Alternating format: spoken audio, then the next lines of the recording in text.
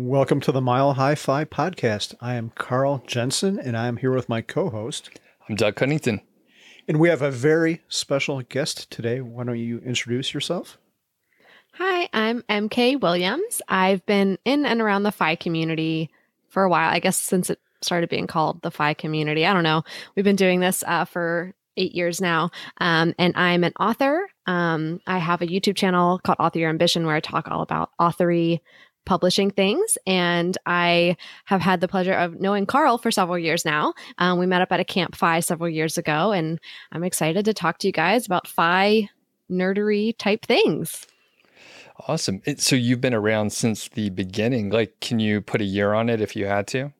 So we found Fi right around 2013, 2014. I know we found the concept of Fi when we were engaged.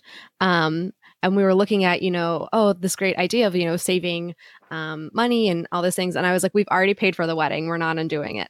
We've already paid the deposits. We're just going to finish and then we'll start really getting serious about it afterwards. But my husband and I, we met in 2010. We had quite a bit of debt. We paid it off within 2 years. And then we said, well, what do we do now? And so kind of looking for what to do with our money other than just, I guess we'll try a new restaurant every month and we'll, maybe upgrade our travel. We finally found the concept of Fi and that really clicked with us. So we've been pursuing Fi ever since and have evolved our lifestyle continually since that point. I'd like to ask one question and then we'll back up a second. We'll go to the Wayback Machine and learn about your childhood. But it sounds like you both were on the same page when you found Fi. So my question is that true? And how did you discover Fi? Yeah, so we were definitely on the same page. I mean, when we met, we were both very frugal people. And I think that's actually why a mutual friend introduced us. I think he was like, oh, I know. This MK seems kind of stingy. I've got a guy for her. So we were both just very frugal people, very focused on paying off debt. I had over $20,000 in student loan debt. He had a mortgage and he signed the dotted line on it right in 2007 before the first drop. So we both were very stressed wanting to get out of that debt. And so we were on the same page. And so we're out of debt finally 2 years later. And I was just like, well, maybe we could retire early. And I forget which of us said it, but the other one was like, there's no way we're saving that much money. And so we just kind of went along. And then I found an article one day online that said, treat your debt like your hair's on fire, by Mr. Money Mustache, which is funny. Everybody else finds him through his other main article, but we found him that way. And I sent it to my, at the time, boyfriend, now husband. And I was like, haha, we did that. Okay. And that was it. And then a couple months later, he found early retirement extreme. And then we kind of just took it from there. So that was our introduction. And I think seeing what ERE did and everything that he outlined, we were like, well, we could try this. But I think day one was just only eat rice and lentils. Day two was sell your home. And I was like, we're going to talk through these. We're not going to do the full 30-day plan in 30 days. But it was a really fun thought experiment when we were looking to do something more meaningful with our extra money than just spending it on consumer things. We've always valued experiences over things. And so it was easy to get on the same page with that. So it sounds like you've been frugal your whole life. Is that correct? Okay. Yes. And you attribute this to your upbringing? How did your parents raise you? How did you come to be this way? Yeah. How did I turn into such a weirdo? So my mom, she raised me as a single mother, I think till I was 7 or 8. So she had to be frugal, right? She had to clip coupons. Things had to go further. She was one of 8 children. So I think she knew how to be frugal because her parents also had to make a dollar stretch. So I think I just took to it naturally, wanting to save. I knew there were things that were out of our price range. So my mom didn't have to say often, we can't afford that. I just kind of could tell. So I think anytime I had allowance or birthday money, I just kind of hoarded it for that rainy day, not knowing what that would be. And then, when she married my stepdad, things obviously got a bit easier financially, but he was also very much like, you save your money, you pay yourself first, you live within your means, things like that. So they were very good at modeling that for me. And then I think I just took it to like the next level, because I think by the time I was a teenager, I started to realize like, well, did they have enough? Because I realized like they pay for a lot of things for me. Do they have enough for them? So I think, when I got to college, I wanted to get extra jobs. I wanted to do things so I didn't have as much debt, because I knew that I may need to be helping them one day. And that day hasn't come, thankfully. But that was definitely something I was aware of. Okay. You said one thing that really I think is very cool. You said even as a child, you were saving for something and you didn't know what you were saving for. That's pretty advanced, because I don't think a lot of adults can do that. A lot of adults, if they can save it all, they're like, oh, I'm saving for this or this. But that's kind of what FIRE is about. You're putting money away and you don't know what it's going to be for. It could equally be for something great, or it could be for something bad. You never know, but you know it's there, and that it'll be there when you figure out what that money is going to go to. So yeah, I'm not sure if that's a question or if you have any additional comments on it, but I think that's pretty cool. Yeah, I think, I would see in like the toy catalogs, like the toys that were more expensive, and I think, oh, I'll save for that. And then by the time I did, there was a bigger, better toy or a bigger, better item. And then, beepers were big when I was a kid, and then cell phones and things like that. So the expensive toys were around when I was too young to be able to afford them. And then my parents like, well, if you get a cell phone, you have to have a plan. You have to pay every month. You have to pay for the minutes. And so I was like, I need to keep saving so I can do that. And then eventually I got a driver's license, and they were like, well, you need to have a cell phone so you can call us for emergencies. So I was like, work with the system with my sweet Nokia little brick phone. I had one of those too. Now, when you were, frugal, even it sounds like as a teenager, do you have any maybe funny stories where you cut back, or you were being frugal and being weird as a teenager? And if you don't have an answer right away, we can come back to it. I'm sure you'll think of something later. Oh yeah, I've got tons of this. So my friends lived in this cute little town, and from my best friend's house, you could walk into town and go to some of the restaurants and things like that. So obviously we're teenage girls, we're having a sleepover. We're going to make mac and cheese. We're going to make popcorn. We're going to make cake. So I would eat all that stuff. And then they'd be like, oh, let's go into town and go to this restaurant. And I'd be like, sure. And I'd get there and I'd just order water. And I was like, I already ate. I'm full. I'm good. And they were like, do you don't want to try this? I was like, no, I'm good. Because like, I'm not going to pay. I'm full. I already ate the food that we had. So that was definitely, people were like, you're like, are you like, this is ridiculous. And I was like, I'm full. I already ate food. I'm not going to pay for food. That's a great one. I used to do that too.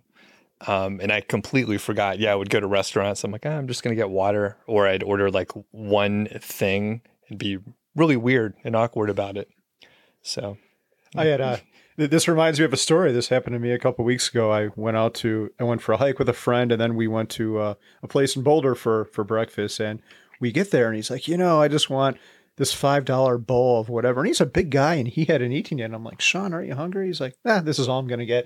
I'm like, okay, Sean, this is whatever. I got like this massive omelet thing. And so then we're in the car, we're driving back, and he's like, Carl, I've got a question for you. I'm like, what's up? He's like, we had dinner with you last night. Do you have any leftovers? I'm like, oh, I see how this is working out. And I didn't really care. I'm in this community, but I could see if it wasn't someone who appreciated these money habits, that they might have been a little bit angry. Like, well, you don't want to order any food there. You're just going to eat all my food when you get back to the house. So did you ever struggle with that? Did any of your friends like get mad at you, besides thinking you were a little bit off or something? I don't think they got mad. I think they were kind of like, oh, like, are you just being like difficult to be difficult? And I was like, no, like, I've got $20 to last for the next 2 months. Like, I'm not, because that was about what allowance was going for those days. So, I think they would kind of make faces. But then like when I was able to participate, like when we all got concert tickets to go to a concert together, I was like, oh, well, like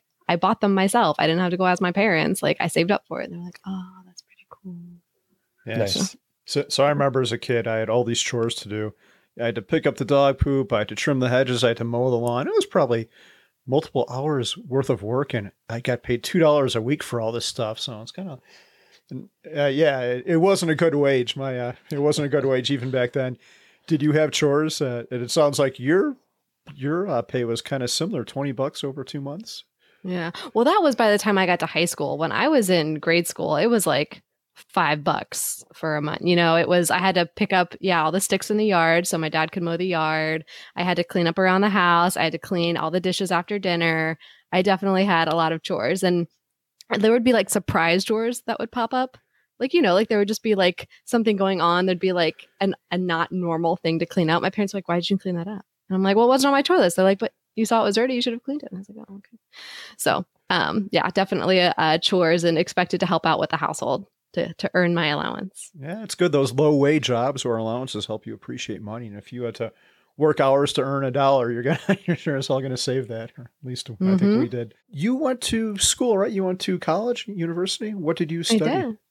Yeah, I went to Drexel University in Philadelphia. I studied economics and American studies, and I thought I was going to either be a lawyer or a mathematician or a policymaker. Economics seemed like a good door to anywhere, but what I quickly realized was it was a door to nowhere. Because it was like, who needs an economics degree? I also graduated in 2010 when the job market was still abysmal from the recession. So it was not the best time to have a degree in anything.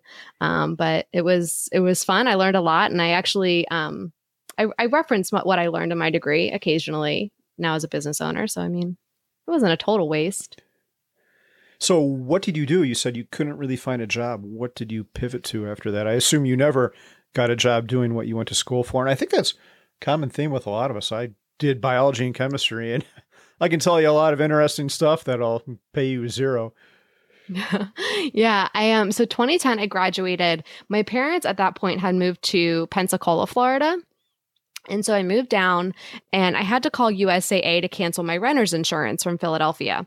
And, they always ask you like, well, why are you canceling? Like, what could you do to keep your business? And I said, well, I moved because I graduated college and looking for a job. So I'm living with my parents. And they said, well, we're hiring in Tampa. And I filled out the application and I got the job. So it was a very entry-level insurance agent job in a call center, right? So people called in, they needed to pay their bill, they needed to add a car, remove a car from their insurance policies. So it was not at all related to my degree. It was actually a job that didn't require a degree. You just had to pass your licenses as an insurance agent, which thankfully the training program at USAA covered that. So that was nice. But it was a crash course in customer service and learning that I did not love insurance and did not want to do that job. But it was a job and it paid well. And what I can appreciate now looking back is that I was fully vested day one. I had health insurance day one. I totally took that for granted. As somebody fresh out of college, I'd never had a full-time job like that before. I'd had part-time jobs. And so I didn't realize how unique that was as a benefit in a job. Because usually you have to wait 90 days to even sign up for insurance or any kind of 401k plan. It takes 5 years to vest. They really treated their employees well. I just did not love insurance, and I still do not love insurance. How long did you stick with that job? I was there for 1 year, 1 year exactly. And then I found another job that was closer to where I wanted to be. In college, I worked in the admissions office. And so I found a local job that was dealing with enrollments for college certification programs and like Six Sigma project management. And so it was going to be a step back financially, but I thought, well, this is closer to what I really wanted to be doing. And so I moved to that role. And ever since, it was always a new year, new career for me, because I moved around within that company. I got several promotions and opportunities to learn marketing and different aspects there. And then I left that company to go to another one and used my skills there and was kind of on the corporate jungle gym learning skills from there. So that was a good launching point. So, and did you literally like every year and a half, you were like moving to another job? So do you have any tips for someone maybe that's scared to do that? So I stuck around in my jobs for like maybe 2 years and then 9 after that. And it's really easy to be complacent and stay in one position. So yeah, can you talk about navigating that and maybe some advantages and disadvantages of hopping around? Yeah. So the nice thing was within those two companies after that first insurance job, I was there for like 3 to 4 years at that second one, and then for like 5 years at the third company. So it was just moving jobs a lot within. And so what was great, what I found helpful was like being open to talk to anybody in the company. I think a lot of people start and they're like, well, this is my team, this is my group, and I don't know what they do over there. But I was always curious about what was going on and how it impacted what I was doing. I wasn't necessarily like peeking over like, oh, what else could I be doing? Like ignoring my current job. But I was always just trying to like be friendly with people, get to know them, express that interest. And I think in a way, I was very open about the fact that I was wanting to learn skills. And so if there was ever a conversation, I said, well, I'm young in my career. Like I'd rather try this now and learn it than, 10 years on, try to pivot. It's really hard to pivot once you've kind of picked a lane. And so that was great. I was fortunate to have some good mentors, some good bosses who really, were excited to teach me things and have me learn from them, and definitely supported my career growth, which was very positive. And not everybody gets that. Not everybody finds that. So it was really good to do that. And at my last corporate job, I found a boss who was great, and I kind of stuck with him as he moved departments. And I said, well, I know a bad boss can mean a bad work experience. And I was like, I don't know if I'm interested in what that job is, but I'm interested in not having a bad boss, and you're a good boss, so I'll stick with you. So that helped. Smart. And then any specific cons for that? Obviously, you get a diverse set of skills and work with more people in different departments. So, I mean, if you step back and you want to actually work in a corporate job, it's good for like operations and like overseeing like a lot of things. So anyway, any cons to taking such an approach? Yeah, so people kind of see you as that like generalist instead of an expert, and usually to kind of advance up the levels, you need to be an expert in something, right? And so I was definitely more of a generalist, more of the, if you need XYZ, go to MK, because if she can't do it, she'll know the person who can, because she's worked so many places here. But it wasn't necessarily getting me higher up the ladder. It was just interesting because people would kind of be like, well, you did this before, now you're doing this. I don't see the connection. And then I'd have to explain the connection. Be like, oh, those do tie together. I'm like, yeah, but instead of just an elevator pitch of what do I do? And like, here's my one job. I'm kind of like, well, this is my title, but I do like these 10 things, because like little tasks from the previous jobs would carry over, that like that previous role wasn't backfilled. So that is a con, is when you're moving within the company, sometimes they're just like, well, you'll just do both for the same amount. And that's fine. So that was a challenge. Nice. When did corporate life end for you? How many years did you stay in corporate America? I'm sorry. How many years did you stay in corporate America for? Yeah. So 2019 was when I left my corporate job. So I was working full-time corporate America for nine years. So that was pretty exciting. But yeah, it was time to end. 2018 was when I started to really make the exit plan, though. It wasn't just I woke up one day and was like, I'm done with this. My husband and I had a lot of long conversations about what the exit plan would be, what would fund the exit plan, how that would look, and kind of a lot of mental work for me, because I was really tied to my corporate identity. I was a very important person at a very cool company. And that was like very, very tough to let go of. And I had a pretty good salary, and that was tough to let go of. So we did a lot of mental work starting in 2018 to help with that. Do you have any, this brings up something I think Doug and I were talking about, or I had a conversation with someone recently. And that is, a lot of times when you're working, you might see your coworkers more than you see your wife, especially if you've got kids, you're at work, and then you come home, you're shuttling kids around, you got to make food, blah, blah, blah. And I'm thinking about what you just said, how your identity, how you felt your strong identity with your job. What advice would you give to people? Because it's true. We spend so many of our waking hours in our job. What is it? If you're working hard, 40, 50, 60 hours a week, and how many hours are we awake for? What's 16 times 7, Doug? 102? Sounds good. I'm not doing math while we're recording. So based on my quick estimates, we're probably, even if you just work 40 hours a week, you're probably spending about half your waking hours at your job and commuting to your job and tied up in that. So how do you extricate yourself from all of that? Well, the way that I did it was in 2015, I started putting out books. So I've always had I've always had a lifelong passion for writing, for reading. And so I, in my spare time, would just write books and they would go nowhere. And finally I said, I'm going to put a book out. My husband challenged me to well, just do it. Just put a book out and you'll learn the process and you'll see what happens. And so that was growing on the side during this time. And in early 2018, I had a conversation with several of our mutual friends over at MHFi. They needed help getting a book out. They had somebody who was helping them write it, Chris over at Can I Retire Yet? And they said, we need help because we're busy with the podcast. We can't read the chapters he's writing, get him feedback. Can you help us publish it? Because you publish books. And I thought, yeah, cool, I can do that.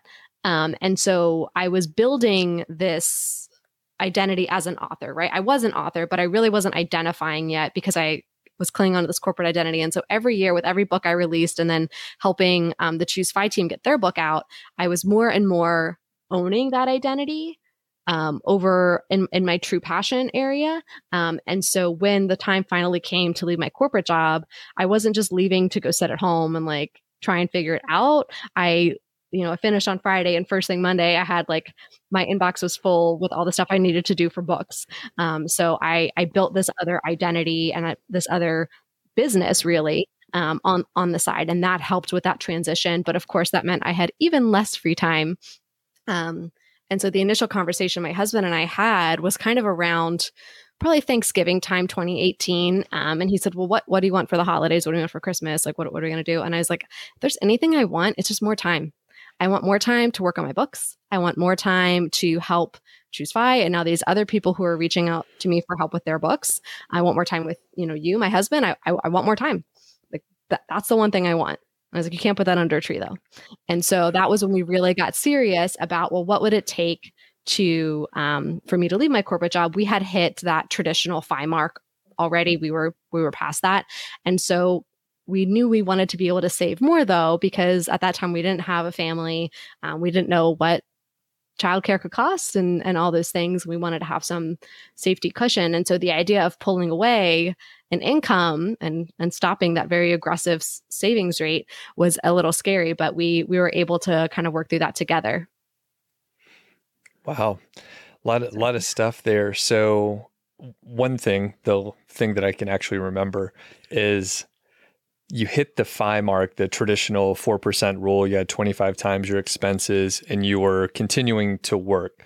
Can you expand on that? Why continue to work if you had hit the mark? Mm-hmm. So both my husband and I enjoyed our corporate jobs. He's still at his corporate job. He still enjoys it. I was enjoying my corporate job at the time. We needed healthcare. So that was a big reason to stay.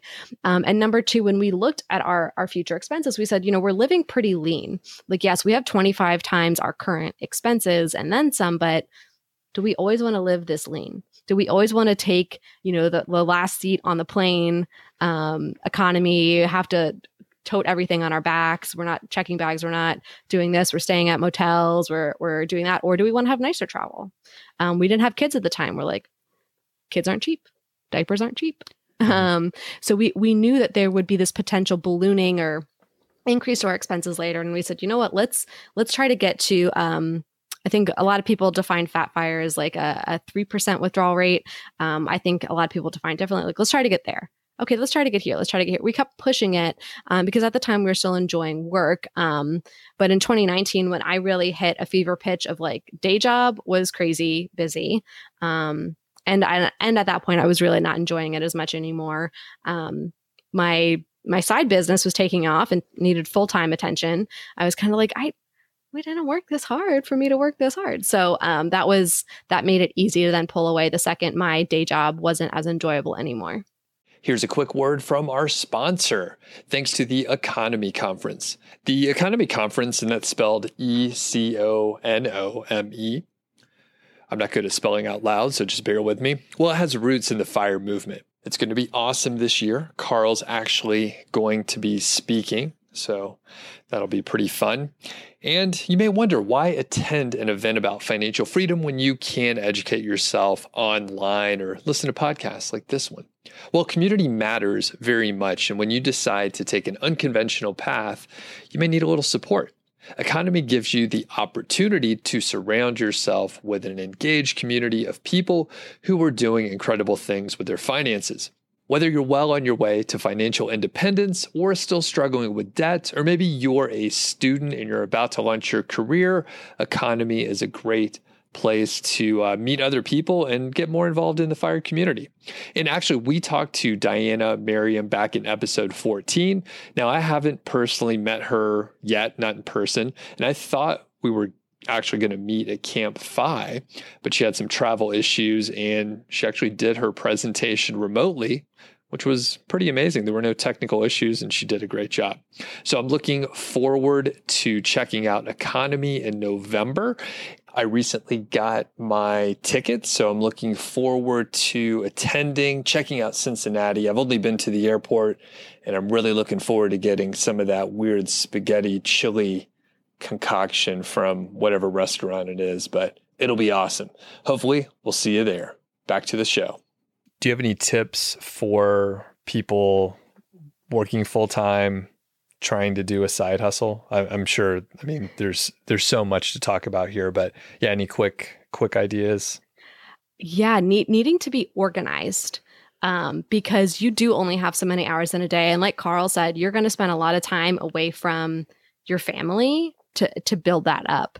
And maybe that side hustle is to support something for the family, the travel fund, paying down debt, whatever. But you need to be organized with your time. And the way we really got serious about it was we just picked 5 things. So on Friday evenings, we would say, what were the 5 things I needed to do this past week for my business? Did I do those things? What are the 5 things I need to do next week for my business? And then we would follow up the following week. Did I do those things?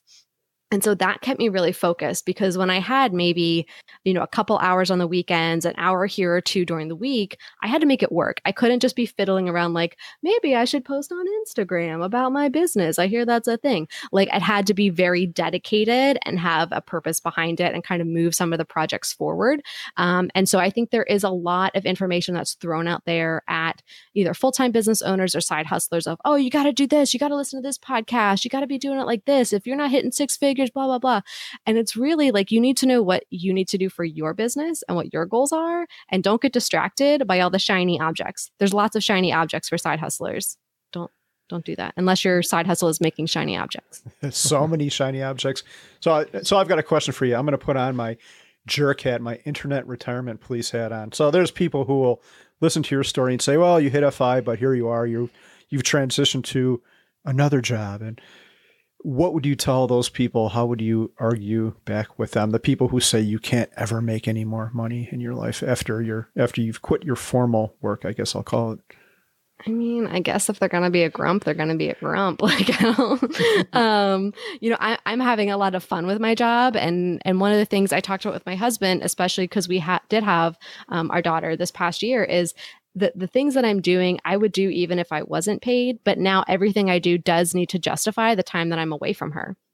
I want to see all those first moments. I want to be there for her. There's certain times I need to be there for her. So when I'm working on my business, when she's napping, which thankfully she naps, that's nice.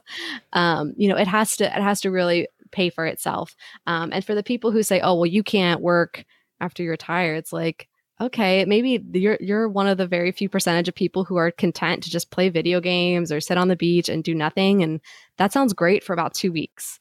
And then real life hits and you're just kind of bored. So I would say that person's probably going to be working to do something on a project, whether they're compensated for it or not is their own decision. But yeah. I think I'm going to start a new branch of internet law enforcement, and I'm going to call it the Internet Couch Police.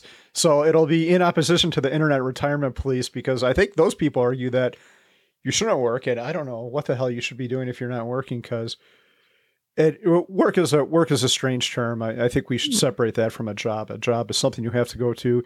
You might enjoy the core task you're being paid for, but you might not like where you have to go. You might not like your boss. You might not like the meetings and all that. Whereas our core work, I think most of us actually enjoy doing it. And Doug and I are working right now, and we're doing it for free. Actually, we're paying money to do this, all the equipment we've bought, but we're doing it because we enjoy it. And it might make money. It might never make money. I hope it does make money sometime, Doug. But if not, that would be fine too, because we're having a good time, and that's what's important. So what is normal work week look like for you now? I don't think I've ever had a normal week necessarily. So during the course of the week, I'm working with different clients to help them get their books out. So that can be anything from reminding them, you got to get your book done. You got to write it. That's the hardest part. Helping them with some of the editing, getting some of the logistics set up for distribution, and things like that. So really coaching them through the process so that way they can finally hold their book up and say, I'm done. So that's one part of what I do. For my own books, it's writing. It's all the same things, right? It's writing, editing, working on some of the marketing, working on the logistics. So a lot of that is time in front of my computer. I have a YouTube channel, so some days I get to have some fun and actually do my hair and makeup because I'm a mom now. So usually it's just mom bun and sweats. But when I'm recording videos for my YouTube channel and editing those, that's a fun day. But it's always a little bit different. I try to minimize the number of meetings I have. Just because at any given time, like a second in time, I can tell you if I'm available for a meeting. But if I told somebody next week on Tuesday, I'm like, I don't know, baby girl could be crying that time. Like baby girl could be teething. Like good luck. So I definitely try to keep it simple, and my work day has condensed considerably. It's really just when she's napping that I'm able to get work done. So that's been a challenge, but again, I have to be more efficient with my time. So it's kind of just tackle the most important things work week. From, I guess, like the coaching standpoint and working with clients, how many people do you typically work with? Is it hard to juggle all the different pieces? And maybe you could also talk about some of your project management and or planning skills. It sounds like maybe you've been organized for a very long time. Yeah, so project management was part of what I did in my corporate career. So that has lended itself well to this role. So I can usually max handle about 5 client projects at a time. I have like 7 now. It's a little overwhelming, but some of them are wrapping up, which is exciting. And so a lot of it, is keeping my own calendar and setting a lot of reminders for myself. I use a project management system. And if I am talking with somebody and they mention, oh, I really want to make sure my manuscript's done before X date. When I have this family reunion, I want to focus on that. I'm going to write down that date. And then I'm going to message them 2 days earlier and be like, don't forget, you have to do this before the thing. And so it's just taking the extra minute or 2 at the front end to set reminders and then executing on the tasks that I assign myself to do those reminders. So that's really helpful. A lot of project management goes into it. And that's ultimately what a lot of people hire me to do, is to be the project manager for their book project. They've never done it before, or they feel like I could learn all the things, I could do all the things, but I have other things that I need to take care of for my business. So I'm hiring somebody to just manage this project for me. And then where do you find your clients, or how do they find you? I won't fill in anything. Where do you find your clients? So they usually find me through referrals. So, I worked with one person, they told somebody else, I'm working on a book. Oh, cool. Who's helping with that? Oh, MK. Oh, hey, MK, here's this person, talk to them. So I've actually never had to go out and like scout for leads or do any marketing in that regard. It's a lot of good word of mouth referrals, which is nice because then it's somebody I know. And at least the person who's referred them has kind of pre-qualified them to be like, are you sure you want to write a book? This is a lot of work. Because it's usually the first question I ask. I'm like, are you sure you want to write a book? It's a lot of work. So. Okay. And it sounds like you haven't gone the course route yet. Do you have any desire to do that? Because obviously, right, you're trading time for dollars, blah, blah, blah. If you have the course, you could scale in a much bigger way. Yes, I have thought about it a lot. And I was 7 months pregnant, and I went to my husband and I said, I have everything scripted. I know what all the things are going to be. And he was like, no, you're not taking on a new project that you're literally going to be working on as they're wheeling you into the delivery room. No. So it is on my long-term plan list. And for that reason, right, I would like to still be able to help people and serve people without literally having to be in front of my computer. So that's kind of a long-term plan. It's one of those things where if I'm not going to do it right, I don't want to do it at all. And usually I'm kind of just like, let me try, I'll throw it together, I'll learn on the way. But that's one of the things where I feel like I need to do a lot more research before I can execute on it, and probably scale back on the client work so I could build that up. we should talk after I've done a few courses and understand exactly what you're talking about. I'm not a perfectionist. It sounds like you try to put out really high quality work, but I mean, you see what we're doing right here. So Great. Doug, I have a question for you, and then I've got a million follow-up questions for MK. So MK mentioned mom bun, and I've never heard that term before, although it makes sense. When you had hair, Doug, did you ever have one of those man buns, I think they call it? Or? No, that's exactly where the hair wasn't growing, but I guess I could it wouldn't be a comb over, it'd be like a pullover. But I was just showing my wife the other day, you can earmuff MK here if you want, but there's a lot of hair growing on my back. And I thought, well, if enough starts growing, there's not really that much, but if there's enough, maybe I can get a very, like kind of a deep comb over. They'll have to get really long. That would be, you might want to enhance that with Rogaine or one of those products. This is so disturbing. I'll look into it. You didn't know that we talk about, have you listened to any episodes, MK? Yes. Okay. So you knew what might happen. Yes. Okay. Yeah. Apologies anyway. Yeah. You're good. Okay. You're good. Doug, maybe this is something, or maybe is there such a thing as a back hair transplant where they could take the hair from your back or another part of your body and put it on top of your head? You know what? We'll Google that and do like an image search and see what we find. Okay. I don't think I'm actually going to do that because I'm afraid of what I would see. We end up in a dark corner of the internet. But okay, MK. So one thing about you is I think you could be the poster child for leveraging FI to build a really, really good life. And there's two things that stand out. The first thing is you were FI and you stopped working before you had a child, because once you have a child, everything gets chaotic, right? There's someone you have to feed. There's someone you're going to have to eventually take to school, and not having to answer to a formal job when you have children. There's so much value in that. And I'm so thankful that I get to do that in my own life. So that's the first thought. The other thing that you said, which really stuck out to me, is you had built up this other identity to move to. So you didn't have the stress of trying to figure out what you were going to do next. You didn't have to sit on the couch and eat Cheetos in your sweatpants for 6 months. You already had built your life. You had these hobbies, or whatever you may have called it back then, side hustles. So you had something to move on to. I think you said you stopped work Friday and immediately on Monday you were back on the horse, right? Mm-hmm. So I think Absolutely. those are two things that have a lot of value. So my first question is, have you ever messed anything up? Like, is there anything you would have done differently on your journey? Because it seems like you've done everything right in my view. I don't know. I think potentially the one downside to being in the FI community is, of course, when I posted everywhere, I quit my job, I'll be like, oh, you're never working again. And I was like, no, I have a business I've been building for like 2 years. People were like, oh, well, then you're not really FI. And I was like, no. Okay. So it was interesting to kind of be someone who was, very friendly and sociable in the community. And people were like, oh, well, I guess you're not FI anymore. And I was like, no, we would be fine. Like if I stopped working completely, if my husband for some reason lost his job, which would be a shame because he loves his job, we would be fine.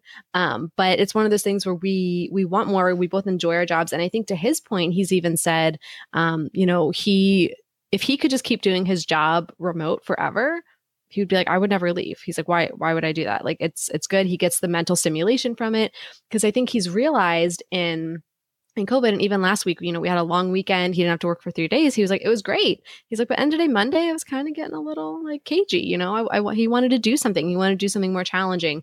And so I think he sees that if he were to pull the trigger on leaving his full-time job and we were to just travel around the country with our baby girl or do the things we say we want to do when we're both not chained to a specific location, that he's like, I would get bored.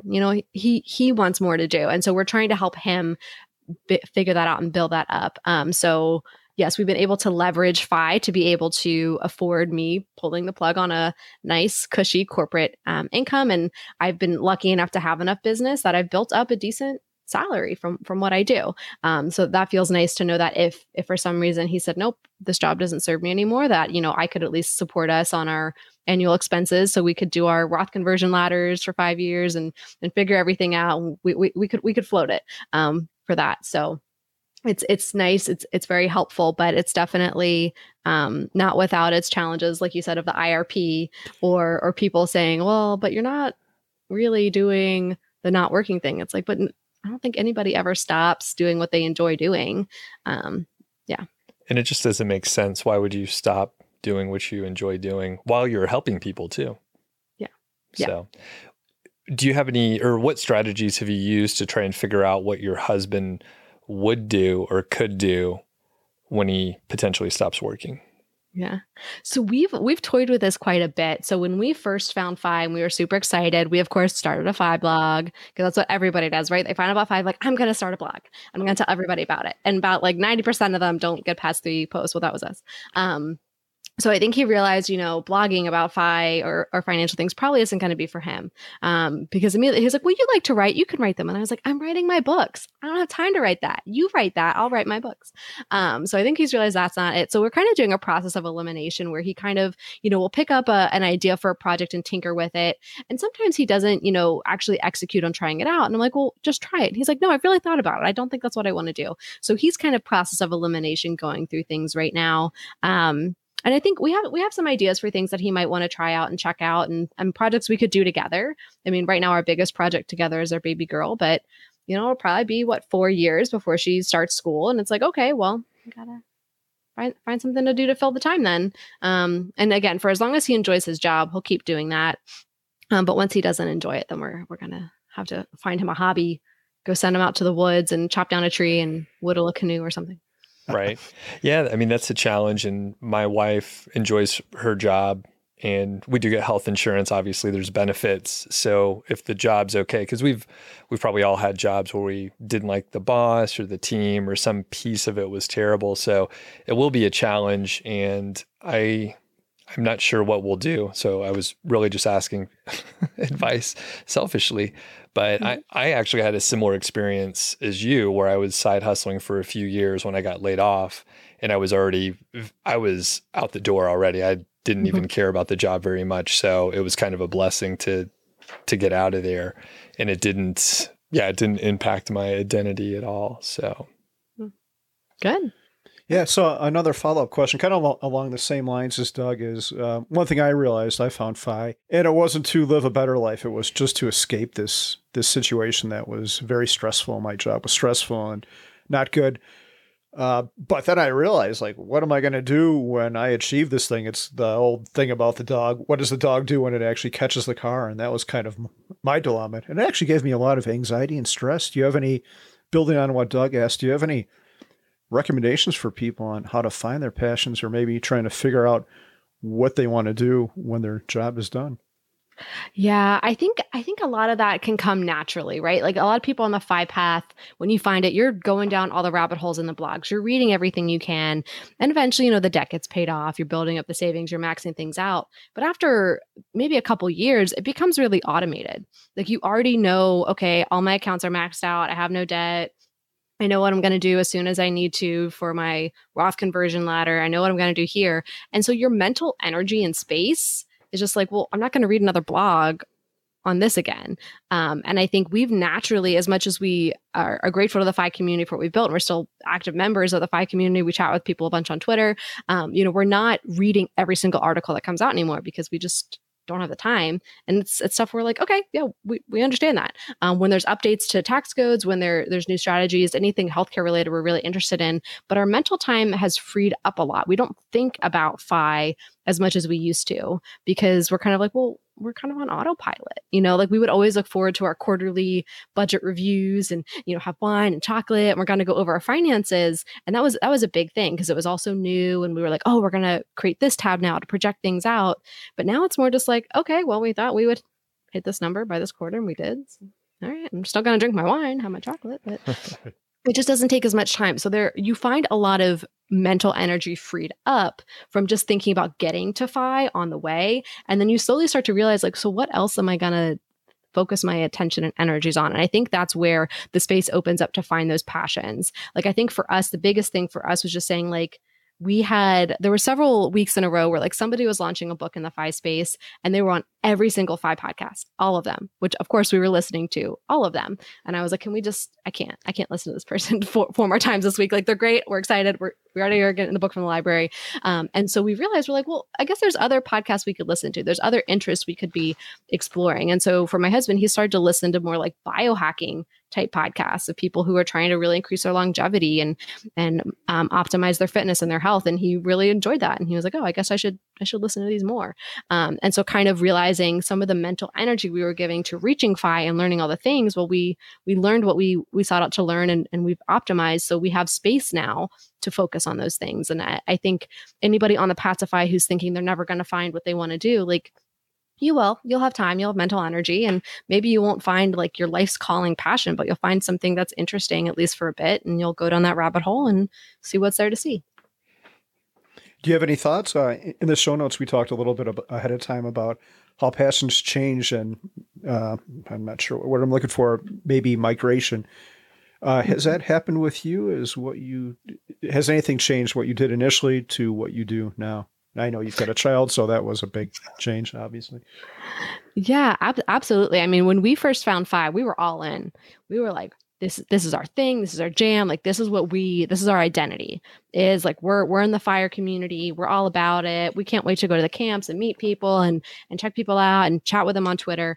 And so we still do those things, but I think we're realizing our identity can't just be our financial status. And for as much as there's really great people in the community who are continuing to contribute great content, that makes sense for them. But I wouldn't think that they only identify as just Fi. They're like, well, I'm a writer, I'm a blogger, I'm an author, I do all these things around this topic, but that's their identity. Whereas for us, for a while, we're like, oh, we're Fi. That's what we do. We've saved a lot of money and we don't spend a lot of money. That's what we do. And so I think we naturally just progress to say, well, what else? Like, we really enjoy this community. We really enjoy everything we learned here. Like, what else are we not learning about? What else are we not doing? And so I think it was a natural progression. As we said, we've hit our benchmark Fi number for that 4% withdrawal rate. We hit the stretch goal. And so now we've just naturally kind of said, okay, well, we need to focus our energies elsewhere. We can't just keep ticking the box of these different financial goals, because that's the diminishing returns, right? We don't get as excited anymore because we're like, well, it's on autopilot. And so that's naturally led us to explore other interests in our life and given me more freedom to explore and create more content around writing and publishing, and something I'm also really passionate about. And I try to bring some Fi mentality, try to trickle it in there. But definitely having the mental freedom to not worry about money anymore has given me the ability to be creative elsewhere. What is one thing that you're going to spend a lot of money on this year? You mentioned you prefer experiences to stuff. Do you have any big trips planned, maybe to Colorado or anywhere else? So this year we don't have any trips planned, just because our daughter, she's going to be 8 months next week. So she is super adorable. And it's one of those things where we're like, we could travel with her, or we could not. So this year the thing we're spending on is our health more than anything else. So, my husband, his back just started hurting him a lot. And I was like, go to the chiropractor, spend the money on it, like get your back right. So that way when we can, sign up for races, when we can travel again, we can hike and all those things, like you're feeling fit and we can keep up with our daughter as she's running around. I spent a good amount of money on my glasses and contacts this year, because usually with insurance, you can get one or the other in a given year. So for the past 5 years, I've only gotten contacts, but I keep getting a new increased prescription for glasses. And I said, this year, putting my money down, getting my glasses. So we're saving, we're accruing a nice amount. So that when we do travel out to Colorado and elsewhere, we'll be able to do that. But we're really focusing on our health this year, because we can't enjoy experiences without our health. But yes, we are focused on being able to save for some nice experiences, and knowing when we're traveling with a little one, we're probably going to rent the SUV, not the sedan. We get a rental car. We're going to maybe get a nicer hotel room that has room for her, and definitely has breakfast included, and things like that. So, has it been hard to sort of shift gears to spend a little bit more? Carl and I were just at a Camp Fi recently, and that was one of the conversations, kind of like you said, we've covered the basics. A lot of us have a little more freedom with what we can spend, and it's tough from saving for almost our whole lifetimes. A lot of us are fairly frugal anyway. Mhm. And then, flipping the switch, like, oh, it's okay to get contacts or, upgrade your glasses, which seems like, you know what? I don't wear glasses or contacts, but it seems like you should spend money on those. So anyway, that's the question. Yeah. It is tough. And we've even gone beyond that. So we've said, we are at a phase in our lives where, he still enjoys his job. He has his job. I'm bringing in money. And we know that could end. And, the next couple of years, if we really think, no, we want to hit the road and show our daughter all the national parks. And if the job doesn't like it, okay, well, then maybe we're just saying goodbye on his side for that. And we're going to have to be a bit more frugal again. So we're like, you know what, let's be a bit more spendiferous right now. Let's spend a little bit more. And so we actually, in our financial review that we did last week, because it was the beginning of a new quarter, we talked about what are the nice things we'd like to have now. What are the things that would make life a little bit easier and a little bit nicer? And we're probably going to spend a bit more on having groceries delivered in. Doesn't sound very sexy, but you know what? When you have a little one who doesn't like being in her car seat, a lifesaver. And so like these little luxuries we're just adding in, and it doesn't feel like we're, lifestyles of the rich and famous. We're spending a bit more consciously. Whereas I think there's a lot of people who, are not in the FI community, are not very focused on the finances. They're probably just blindly spending on this and like, cool, of course, that's what I would do. Whereas for us, it's a very intentional spend and to save time. And I think we've realized that we're going to spend more money to save more time. And that's always worth it to us. So those little things we're slowly adding in, and we'll see if next quarterly review, if we're like, oh no, that's too much, we're going to cut it all back. But for at least this next quarter, we're going to do stuff like that. That's cool. And it's something you could test if you realize, hey, that didn't make me as happy as I thought it was going to. I like, going to the store or whatever. So. Yeah. So I want to ask you about happiness. Has FI Life increased your happiness? Are you happier now doing what you want to be doing without the job? Oh yeah, absolutely. Absolutely. It's definitely made it easier, right? It's just one worry that's been removed. And I think now having a child, there's so many things to worry about when you have a kid. Are they doing this? Are they developing fast enough? Are they eating the right foods? Can they eat this food? Like there's so many things to worry about. But I don't worry about, if she had to go to the ER for some reason, she needed stitches because she bumped her head or something. Okay. I would take care of it. I would literally have no qualms because she would need it. And so when she was born, actually, she had a very bad reaction to pretty much everything I was eating. So for the past 8 months, I haven't been able to have any dairy or any soy. And dairy is kind of easy to cut in our society. Soy is really hard to cut. You have to be super intentional about everything that you eat. And so for me, in an instant, I was like, done. Like I'll eat cardboard for the rest of my life, like whatever it takes to make this baby girl feel good. But it was obviously very difficult to cut it out. And the only kind of formula that you could get that would be no dairy and no soy is crazy expensive because soy is in everything.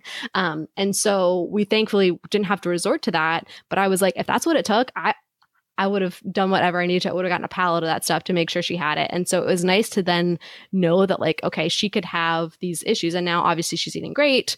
I'm eating nothing, but it's fine. Or I'm eating a lot of just whole, clean foods. It's fine. I will have pizza again one day. But it's nice to know that of all the other things that we have to worry about with a child, the financial aspect isn't one of them. And that if she needed some kind of therapies or she needed a specialist doctor, no problems, no qualms about it financially. We're going to make sure she has what she needs. And I know a lot of families have children who aren't healthy, and that is an extra burden on them. And I'm glad that should that happen, which hopefully it never does, that we don't have that financial burden. So that is very much a relief on our end that we can give her what she needs when she needs it. Okay, I have one last question for you. Can anyone achieve financial independence? I believe so. And I think it all goes back to what is that number amount that's going to make you financially independent, right? If you're already used to living a lean lifestyle and that's what you're going to live forever and you can commit to that, sure. I think in our society, there's obviously a lot of talk about the haves and have-nots. And there's certainly people who are born into very tough financial circumstances where financial independence, the way that I live it, may not be available, but the way that they envision it, right? Maybe it's just they own their home, they own the place where they live, and that's good enough. And they maybe don't want to have fancy trips because they just want to be near their family. I think it depends on what they define as that financial independence and what's a priority to them. But I do think it is possible. And not without some hard work, not without some luck too on certain things, but I do think it is possible. And I always want the discussion around it to be positive, and that yes, you could achieve this, because I know there's several people in our community who say no, some people will never achieve it, and you shouldn't say it's for everybody because that's not fair and that's ignoring their challenges. It's like, well, a lot of people who've been born with challenges or born into tough situations have reached FI. So it is possible. And I always want to keep that rhetoric very positive, because I think people need that positive message, because it's not easy. It's not easy to decide to, when your friends go out to eat, that you're just going to order water. It's not easy to decide that, everybody's going to Cabo. You coming? Nope. Bye. It's not easy to make the decisions that we're making, and being part of the community is what makes it a bit easier. But it definitely is possible. And I always appreciate the people who show that anything is possible type mindset than the, no, some people can't do it. You shouldn't brag about this. You should say it's not possible for everybody. Like, no, it's possible for everybody on a long enough time frame and with enough effort. I think so. Yeah. I like that a lot. And even if your goal isn't financial independence, if you're one of those people say, I love my job, I'm going to be doing this forever, it's super secure, there's tremendous value in getting the underlying concepts and learning about those, getting your financial house in order, learning how to budget if you have issues with that, learning how to invest. So even if financial independence isn't for you, learn about money. Mm-hmm. Mm-hmm. All right. Mm-hmm. Well, you have a YouTube channel. And can you tell us a little about it? What do you talk about there? Yeah. So I talk about self-publishing, writing, kind of the nitty-gritty details for authors who are saying, I want to get my first book out, but I have no clue what to do after I write the book. Like, I get that I have to write it. What else do I have to do? So I go into a lot of those details, and it was initially something I created to kind of answer for that limited time I had when I had my corporate job. People kept asking me for help. I would spend a lot of time writing back long email messages, looking up, researching things for them. That wasn't viable, and I didn't feel right just sending a canned response, like, here you go. And so I made the YouTube channel. I thought, well, I'll take a couple minutes, I'll make a video, put it up there. That's more personable. And, I kept doing that every week. And eventually more people who I didn't know started following. And it's turned into a really great community, actually, where I'm able to help these first-time authors realize their goal of becoming an author, and give them the answers they need. So that way they don't get ripped off, because there's a lot of people out there who see dollar signs, get them what they need right away. A lot of people say, oh, the algorithm, you have to have videos this long. And I'm like, I'm going to give you the exact answer you need. And if that doesn't work for the algorithm, too bad, so sad. Like, that's what people want. I'm not going to give them a bunch of fluff. And it's been really fun. So over at Author Your Ambition, or if you just look MK Williams, if you're interested in writing a book, check it out. I have lots of videos. All right. Yeah, we'll link up to that so it's easy for folks to find. Cool. Is there anything else you'd like to tell our audience? No, just if you're in the FI community, you found good people, you found a good place. Like any community, we've got some weirdos, but we all embrace being a weirdo in this community. So it's all a good thing. Very good. Well, thanks a lot for joining us. Yeah, thanks for having me. This is really fun. Yeah, thank you so much, MK.